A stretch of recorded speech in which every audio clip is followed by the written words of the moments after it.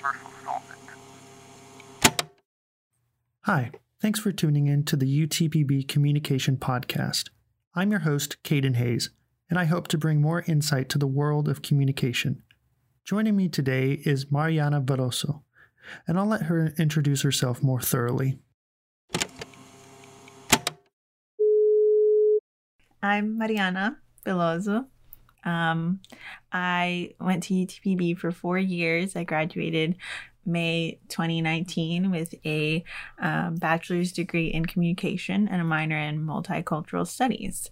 I was also the first comm club president, and I just loved being a comm major.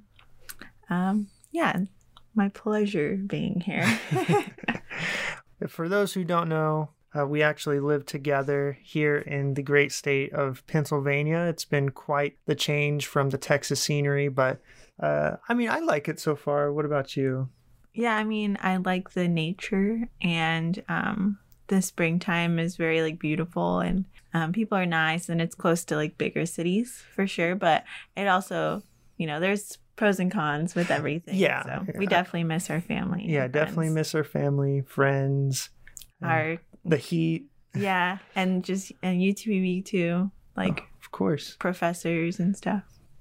Yeah, due to all this coronavirus, nobody's on campus right now, so yeah. I guess it's no different being here. So I'm sure everybody misses everyone. Yeah. But you said that you and a friend had started up the communication club. So how did that all come about? So my friend Ira Cirillo, also communication major. She actually double majored in communication and kinesiology. She's an ideas man. She's an ideas person, ideas woman. And she had the idea to start a club before we were really friends. And then she came to me with the idea, I think one day in comm theories or some class we had together in our junior year. And I was like, yeah, that's cool. And we're really go-getters. I'm the kind of person that once I have an idea, I kind of make it happen a lot of times. And Ira's, again, a force to reckon with. So yeah, we just did it. We created a club with the idea of talking about how communication is applicable in everything. And also a place where comm students could come together and get to know each other and talk and create connections, because that's really important in today's world. The people will help you further on in your career and things like that. So and then it just became this family that we're really proud of. And we did some cool things, some cool events, and made some lasting friendships for sure. Hey, it's great. Communication's based all on connections, and, it's great to make those connections definitely in college when you're younger. So you at least connected someone. When I came from my small town of Robert Lee, I didn't have, the only friend I had in college, luckily, was my best friend from high school, but it wasn't until I got into orientation and stuff like that where I started spreading my communication and my connections. And that's when I started to really enjoy my college experience, is when I started actually communicating to other people.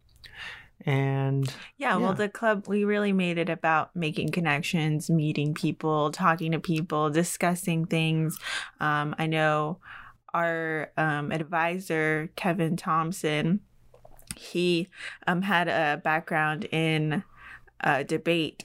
So, he kind of came from that side, and we did a political event day, and he also worked in nonprofit. So he taught us a lot about, fundraising and things like that. So it was a lot of learning, but it was really fun. And it was with people that I really liked and grew to love. And we had some people in our club that were science majors, and they were this is like the way cooler than the biology club or something.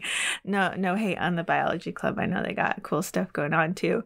But yeah, we're just, all about socialization, but still applying that to our careers. Yeah, for sure. Was it hard getting the club started up in the beginning, or did you have like a cast of people that you recruited on to be the chair?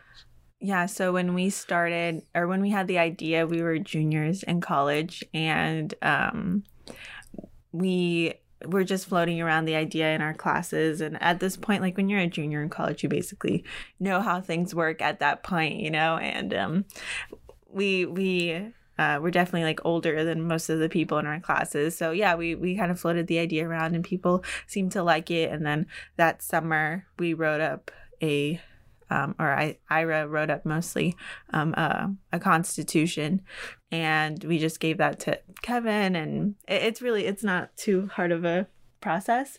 But then once we did have the club, it was like we just had to find officers and people that were willing to devote time to it, which is hard, in college. Everyone's busy, everyone goes to class all day, and a lot of people work and have their own social lives that they're still trying to keep up. So I guess that was a challenge, but once you make it a good atmosphere for people to be in, then I think it really helps and makes it easier for people to want to devote time to a club. So that was my goal as a president. I kind of took a lot of the heavy lifting things out of people's shoulders, just so everyone else could be more pushed to want to come with us and have a come as they are. It was our slogan. Yeah. So yeah, I forgot what your question was. No, you're fine. So like moving on, like I know during your last semester, I believe you had studied abroad. Mm-hmm. If I'm right, tell me a little bit about that and how being a communication major played a big role. Sure. So I interned abroad in Rome. I interned for a magazine, a tourist magazine. I guess how communication played a role. I mean, any media related job relates to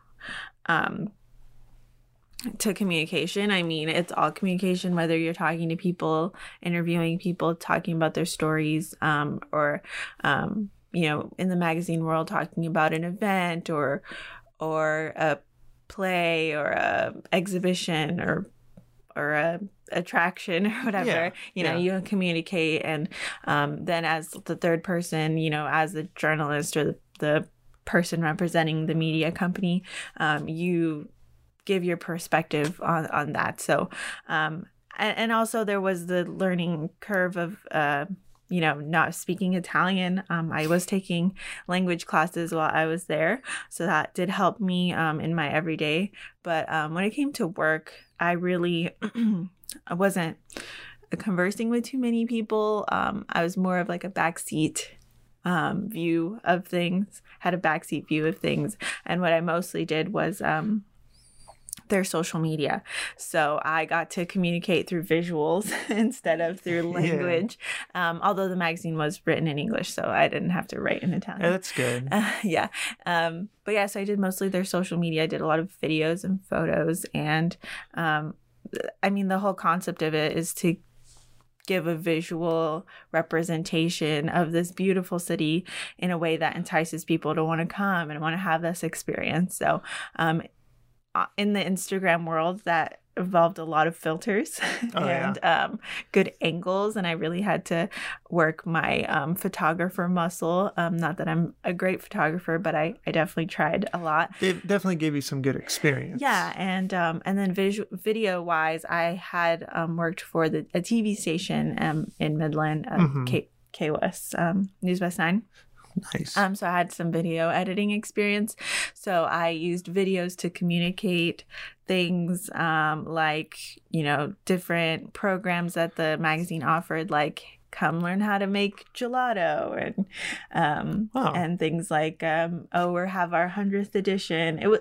it was really interesting because I've worked in newspaper and television news, but the magazine world was much more advertisement and much more, like selling. It felt more like selling. Yeah.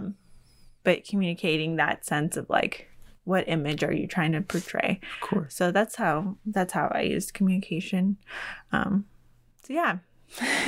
All right. So, we've been talking about communication, of course, on the communication podcast. So I guess a really base question for you. What is communication to you?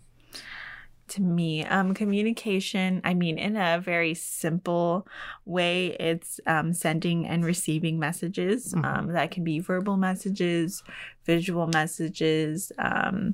There's a million ways to send a message. But, as humans, we add emotion, and we add tone, and we add volume, and body we language. Nonverbal communication. We add so much more that gives value to our communication. So as a journalist, I try to pick up on those things and try to understand things more fully. And that's what communication would mean to me. Not only understand more fully when I'm speaking to someone, but also when I'm trying to convey something to people as well. So you said you were a journalist. You moved here to Pennsylvania to actually write for a online newspaper called the Evening Sun. Yeah, we also print 3 days a week. Good, great. So you were explaining a little bit how communication was used throughout your job. Is there any other instances where maybe what you've learned in college or just simply just the field of communication, how it applies to your job? Yeah, my whole job is communication. I communicate with people who I speak to. I ask questions and they, answer them. That is a form of communication. Yeah. And I pay attention on those details that I mentioned earlier. I also use communication to write emails to people. And, I'm the kind of person that I'll write something and then I'll go back and reread it like 5 more times before I send it, because I want to make sure that I'm conveying the right message, even in an email. And I use communication just to come up with ideas. I'm unlike Ira Cirillo, I'm not an ideas woman. Yeah. And so I need to think through and talk through ideas that I do have in order to form something worth writing about. So, I use communication in that. And then, in writing, it's all communication. It's all me trying for 3 days to say something as right as possible. And it's a really big responsibility to be a journalist, because I think in today's world, there's a lot of people that are very skeptical of journalism for various reasons. And people will talk to you and then they'll be like, wait, can I see what you write before you write it? Because you're essentially portraying them, by citing them, you are maybe representing them and maybe affecting their reputation. And I think that's how people see it. And so there's a lot of pressure to make sure that you are conveying this person in the best light. Yeah, well, not necessarily in the most true. Yes, yeah. Because some people are just not good people, I guess. Yeah, I haven't really had to write about any bad people yet. Good. So that's good. You just try to remain non-biased, neutral. I think that's a fear that people have, is that a journalist won't be ethical and be the third party and insert themselves and insert their opinions. That is not something that I do. You just tell it how it is. I tell it as I see it, and as they tell me it is as well. And I became a journalist because I want to talk to people about their feelings and their opinions and their perspectives, not necessarily trying to give mine. So gotcha. So I use communication in everything.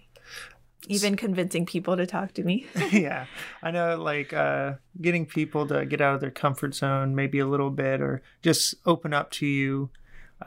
Like we learned in comm theory, people are like onions. I mean, watch Shrek.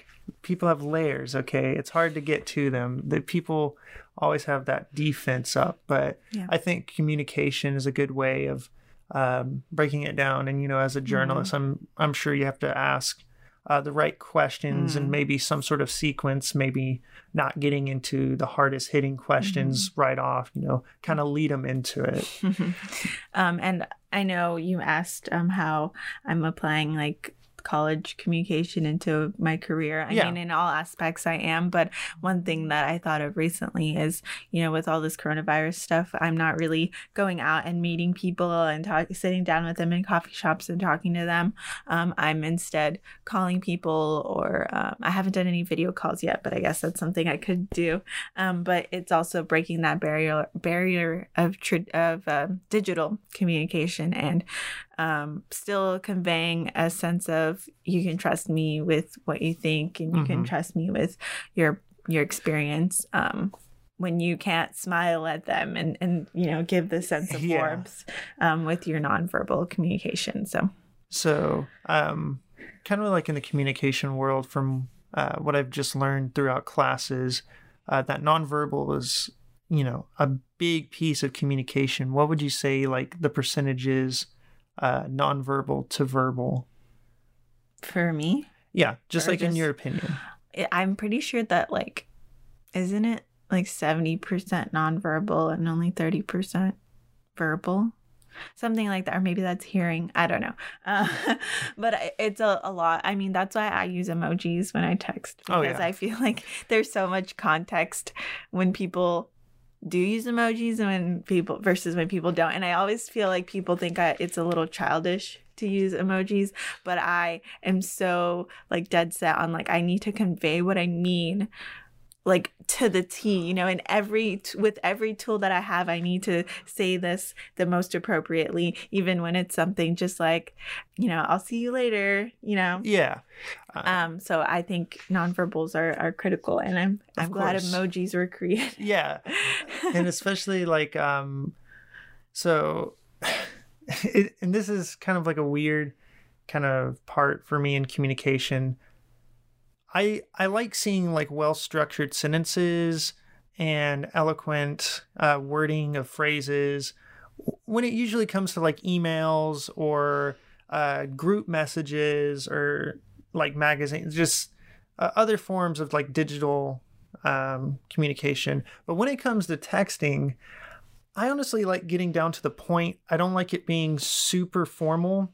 When I see a period at the end of a sentence, I assume that they're like upset, or it comes off a little more abrasive. But like you said, with just emojis, maybe ending off a sentence with an emoji, it kind of lightens the situation a little bit. It's, you know, I think it clarifies, especially when people try to be sarcastic in a text message. It never works out. Yeah, you can't unless you use emojis. Maybe it'll work out. Yeah, you can't really detect sarcasm unless it's like blatantly, like if you put in like parentheses or I'm being sarcastic. It's like, hey, I'm being sarcastic. Or you just got to know the person. Like if I was talking even then it's hard. So like nonverbals are definitely something that I like to convey when I'm talking to people. I talk with my hands a lot. Do you ever do that when you're like presenting? I was taught not to, but I know that like if I am distracted, then I will.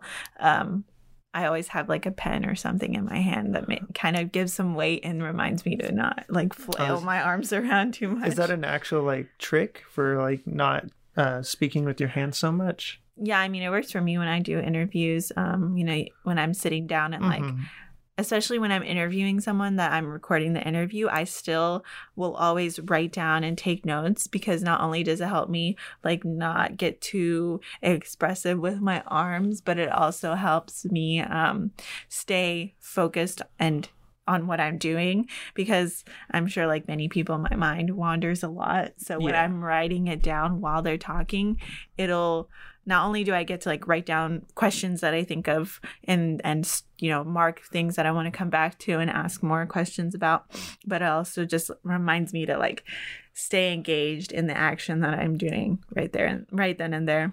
Of course. So, with like art and science major, like communication, like me and you, we always have to take a minor. For instance, my minor was management. Can you explain a little bit about your minor?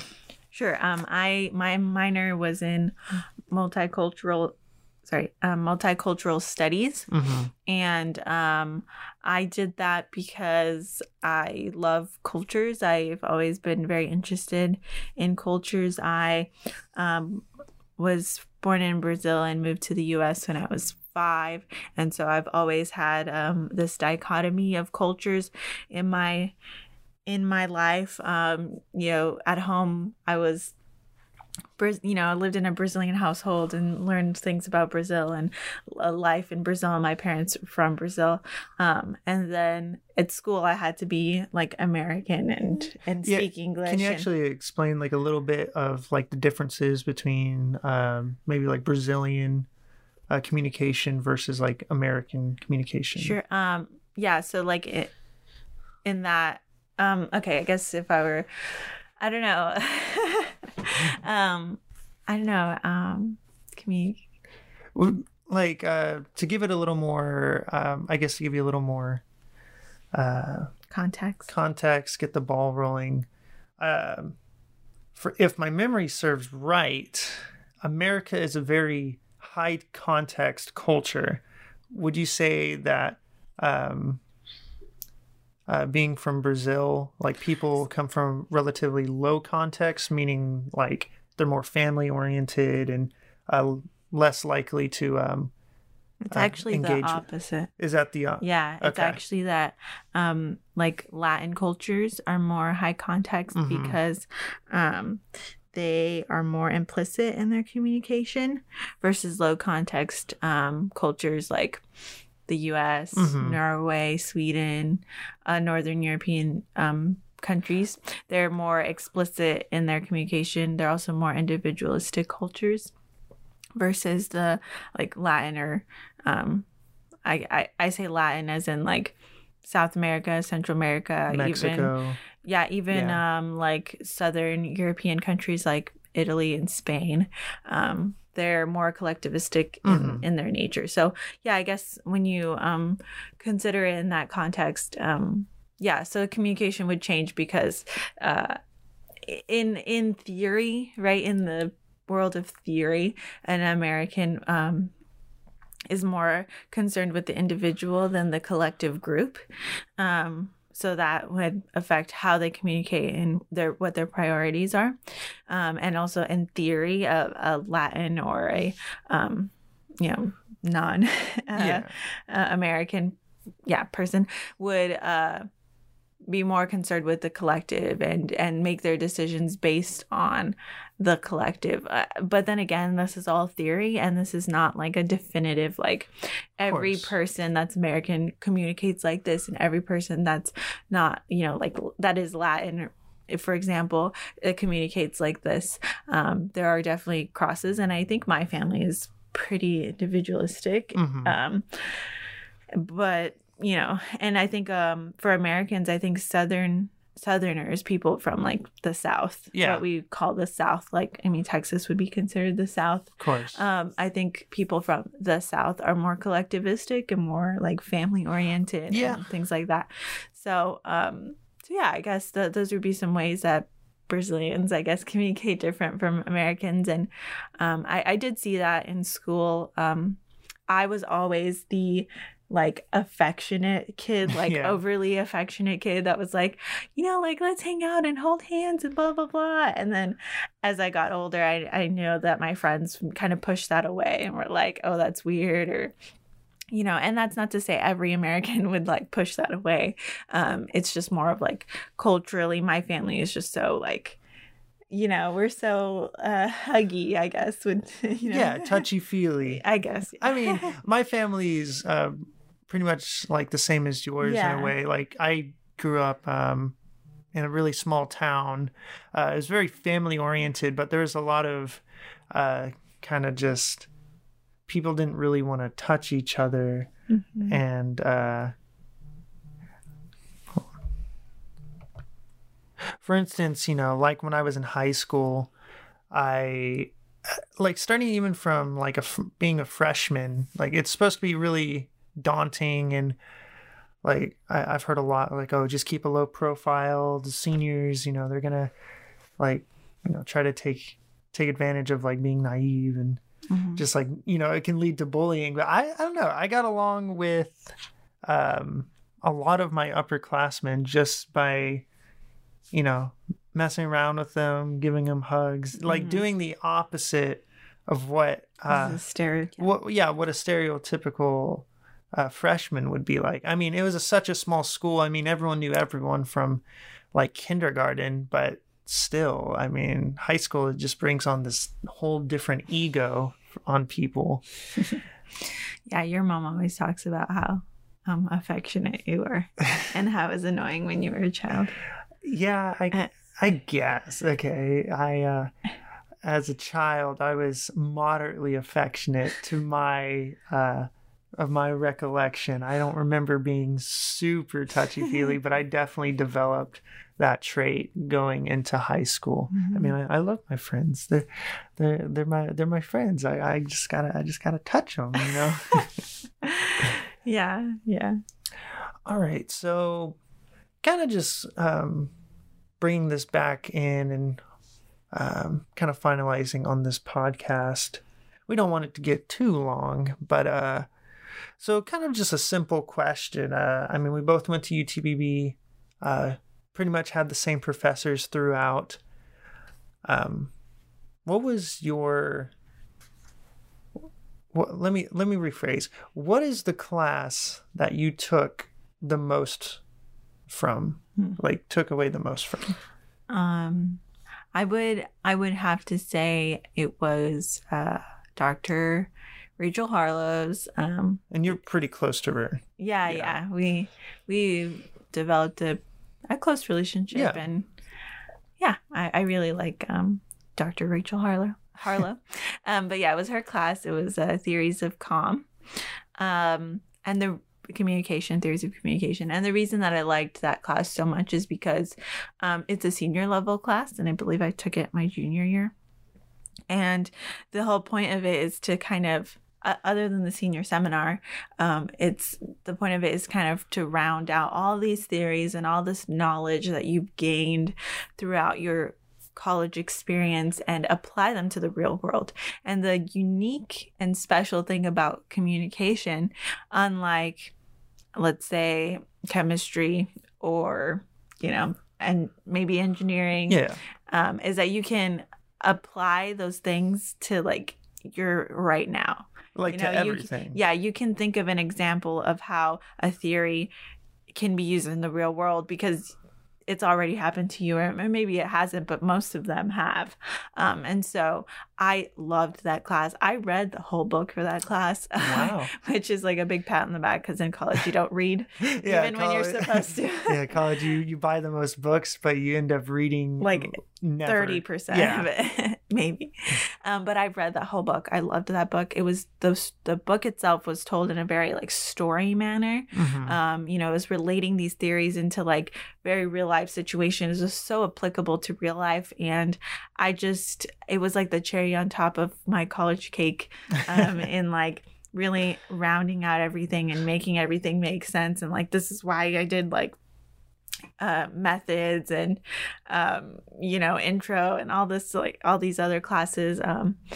I really, really enjoyed that class, and I still like apply it to things. I still like whip out a theory here and there. Yeah. And I still actually have the notebook that I had from that class. See, I started doing all my notes like on my computer. So hopefully if nothing happens to my computer, if I have backups, I'll always have, those 40 plus pages of notes that I ended up taking. Yeah. Well, like I said earlier, I'm very much like a pen person. Like I have to write things down, especially when I'm doing things, because it helps me stay engaged. And so Yeah, I wrote on notebooks. I didn't carry around a laptop. Hardly ever. Well, all right. Did you ever do you have a favorite theory from that class? Favorite theory. I know I put you kind of on the spot here. Let me think of the name of it.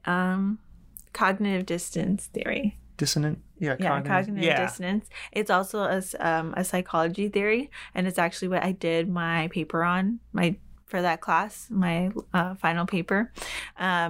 Cognitive dissonance is the concept that your brain is juggling decisions every minute. You decide to get out of bed, you decide to eat food, and it's the dissonance that comes with all those decisions. And being a person that deals with anxiety pretty regularly, I found it very relatable to my life. I was like, oh, finally a word for what I feel every day. And so I really like that. I also uncertainty reduction theory, which kind of goes with cognitive dissonance. The more uncertainty you can take out of a situation, the less dissonance you have. And that's another thing that a person with anxiety is always trying to find, less uncertainty, but uncertainty is always going to be there. Of course. Couldn't have said it better myself. So we're just going to close out this podcast, and I'm just going to ask you, why should someone get into the field of communication? For all the people, all the students who are freshmen, about to be kind of getting into their major, because you have to know your major by at least sophomore year. Why should they choose communication?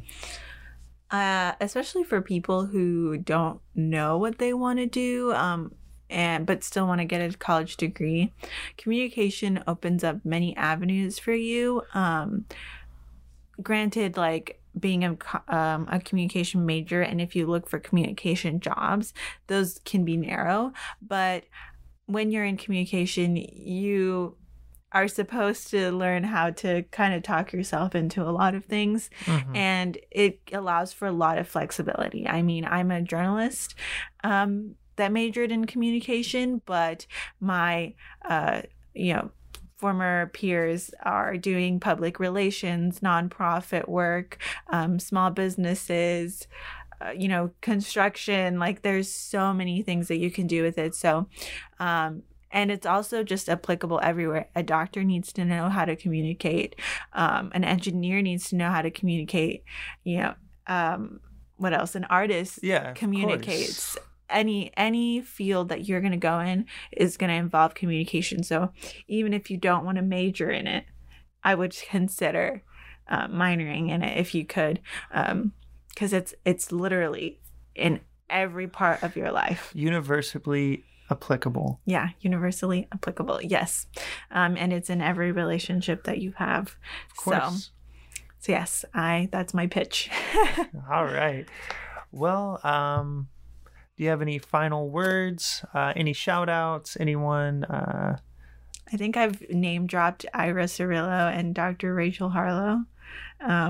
So yeah, those were my name drops, but literally anyone that I knew, from everyone in Comm Club and just the Comm department.